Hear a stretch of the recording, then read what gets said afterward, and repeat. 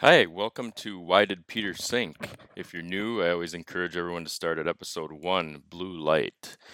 Today we're doing episode 26. I Don't Like Rules. This is part 1 of a 4-part mini-series. A few years ago, during a basketball game that I was watching, a player leaped forward for a loose ball and landed on his knees. He gathered the ball, and while doing so, he slid across the floor as he was wearing knee pads, which allowed him to coast along the hardwood for about a yard. With only a 2-point lead in the game, this slide caused an eruption of fans yelling, "Traveling! He traveled!" And the referee ignored them, and the game continued. When a timeout was called, the coach approached the referee, and as I was in earshot, I overheard the argument about whether or not the slide constituted a traveling violation. The referee argued for the slide's innocence, and the coach raged about the ruling. So when I went home that night, I had to look up the rule. From the International Basketball Federation, or FIBA, rulebook, I found a full page on the violation of traveling.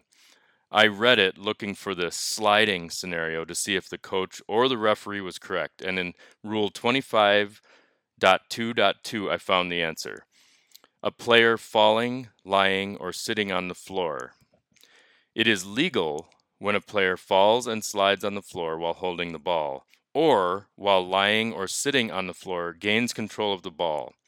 It is a violation if the player then rolls or attempts to stand up while holding the ball. So the referee was correct. A player can slide with the ball provided he or she doesn't roll or stand up during the slide. The momentum of the slide does not constitute a step. While holding a basketball, you could slide from one end of the gym to the other and not be called for traveling. A slide only becomes a traveling violation if the player in mid slide or post slide tries to take a step or roll over. So that was the first time I had ever cracked open a book of basketball rules despite having enjoyed years of playing the sport as a kid.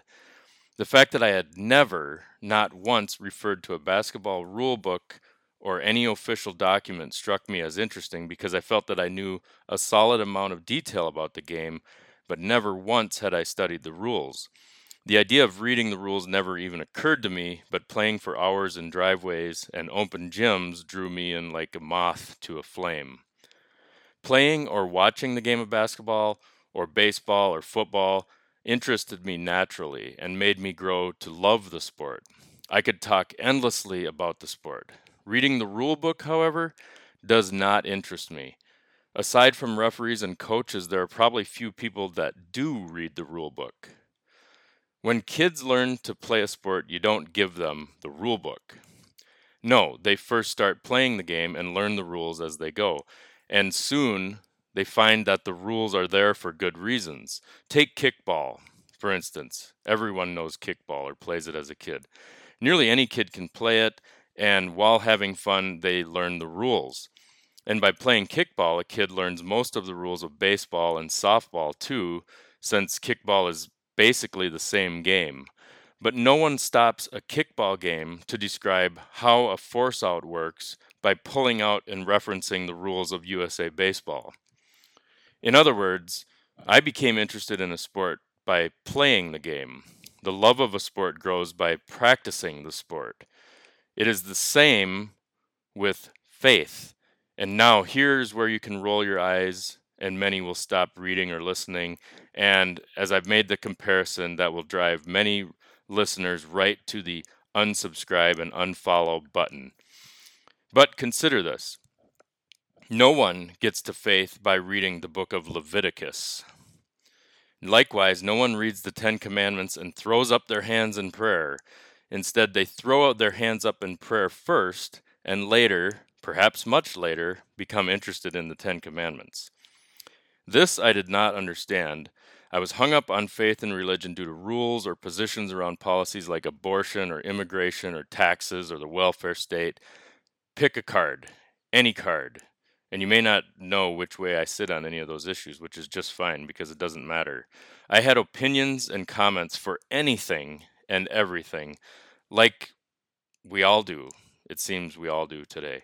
But just as I didn't get any closer to faith in my failed attempts to read the Bible because I didn't like certain phrasings and rules, neither did I get closer to the faith by reading the daily news, which is in large part always about our modern laws and societal rules. And I believed I could never be a Christian due to basically Catholic and evangelical ideas around laws. And I was right. I could not be one. I would never be a Christian because I didn't even understand what it meant to be a Christian. I wasn't practicing.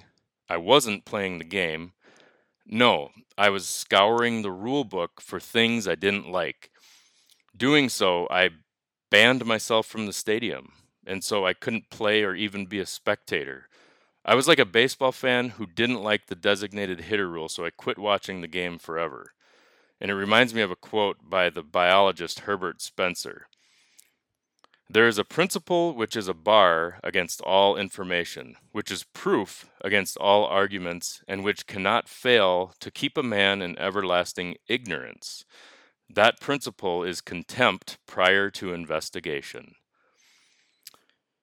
Through my own contempt, I was barred from the information and truly stuck in everlasting ignorance. I only saw a stack of rules, and from my angle, it blocked any view of the bigger picture. The faith of Christianity disallows many activities and choices that we desire, like, for instance, watching porn and getting drunk and having meaningless hookup sex and hoarding money. So, yes, there are rules. People really don't like that Christians fence these activities out via their rules. And I hated rules as much as the next guy because I loathed having any rules lorded over me. I wanted to be my own boss. As I said in past episodes, don't tell me what to do was kind of my motto. Thus, an impassable mountain sat between me and faith. It is impossible to have faith in the state I occupied because contempt prohibits any attempt. But the rules of the Christian faith were not the problem. I thought the rules were the problem, but that was not the problem. No, it was my yearning to be self sufficient in all things that blocked a much deeper yearning. I did not want to give up an inch of ground, territory that I imagined I had fought for and won by rejecting the traditions and stories of older generations.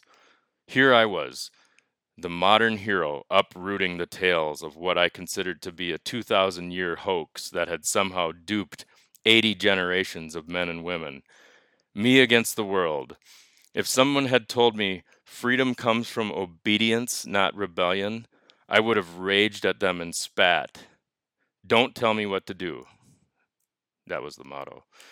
As long as the goal of my life was centered on drinking or money or sex or work, whatever, then of course I didn't want any rules. How could I? In private, I wanted to do whatever felt good. In public, I wanted to do whatever made me appear cool to my peers. And more importantly, I didn't want to be challenged by anything, ever. Especially, I didn't want to be challenged by rules passed down from ancient superstitious goat herders who didn't even know that the earth went around the sun. What possible value could I get from Bronze Age wanderers that had never heard of natural selection or calculus or atomic weight or absolute zero? And that is how the shield formed around me. I bristled at laws that appeared to go against the mantra of love one another, while crowning myself with the knowledge gained by human ingenuity, not my ingenuity, mind you, but others. I felt that progress through scientific revelation, not religion, would rectify the problems of the past and usher in the glorious future. There was one devastating problem with these positions. This future utopia through science and economics required me to have a massive amount of faith in human beings as a group. In fact, I think now it requires more faith to believe in humans than it does to believe in God. After all, we have immense historical evidence of what humans do to one another from all ages, and the 21st and 20th century are very good indicators of why we might want to limit that belief in humanity. Even this week, horrors permeate the news. Even while we are right now at the greatest heights of technological prowess and scientific progress. So, this drive for progress that seemed like the answer to fix ourselves and our world has not done it. Conversely, for all its wonders, progress has simultaneously led to many unanticipated problems. And as the old saying goes, every kind of progress is a double edged sword. This can be observed repeatedly in history where science or invention introduces or discovers something about the world we live in, which is great, and that knowledge can then be used for good or evil. Usually both.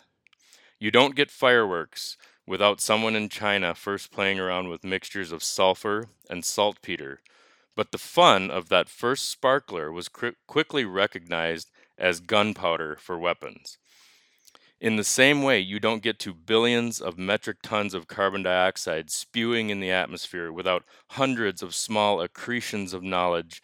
Take, for example, Alessandro Volta's toy pistol that fired a cork when hydrogen touched an electric spark.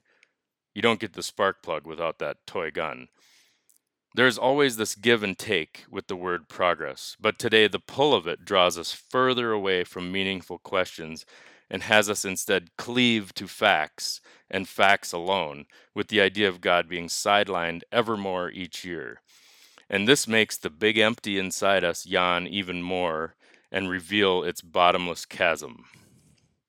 Faith in science and faith in atheistic ideologies means having more faith in humans than God. But here is the devastating problem with that brand of faith. To love one another goes directly against our instincts, and those ideologies without God cannot claim any kind of foundation for morality. No matter how much knowledge we have, at our core, we are flawed with jealousy and hate and lust and greed. We're capable of great things, but we're capable of those things as well. This idea about loving one another didn't come from a post Enlightenment thinker like Immanuel Kant or Karl Marx or Albert Einstein or Steve Jobs. It came from Jesus, a carpenter from the first century. This is the underlying problem of everyone who is claiming love for their cause. Even atheists like to talk about Jesus and his message of love one another. Every group wants a piece of that second commandment he gave. But all these loves quickly contradict each other, and we're left in a pickle. The public campaign of secular and religious groups relentlessly bang the drum that love is on our side. But the secular side only wants the second of Jesus' two commandments. They reject the first commandment completely. Definitely, we all want the second one, love one another, but absolutely not the first one. Love God with all your heart, mind, and soul. That's the first one. Everyone wants Jesus on their side, even while they deny God. And that might be the most fascinating thing of all to me about Jesus. Even atheists and Marxists somehow want to claim Jesus for their argument. They want Jesus in their corner, but only if he's got nothing supernatural or transcendent about him. What they don't seem to realize is that if Jesus is not supernatural, then he's a liar and a lunatic, which I talked about in some past episodes of my own struggle to come to faith in the resurrection. So, this Lord, liar, or lunatic dilemma, known as the trilemma from C.S. Lewis, puts us into this situation where you have to pick one. Jesus is Lord, lunatic, or liar. You must pick one. But there is this magnetism to Jesus, even for those who reject God. So it does never make sense of why someone wants Jesus to be on their side if they don't think he was divine, because then he was insane. So even those who say they reject God, they still want Jesus. It's utterly confusing. Even those who despise the idea of God will still quote the words of Jesus. Even the atheists say, but Jesus loved everyone. He loved the murderers and the prostitutes. He wouldn't judge. Judge not, lest ye be judged. Everyone, believer and non believer, wants Jesus on their side. I wonder why that is. Why is he so powerful of an idea to us?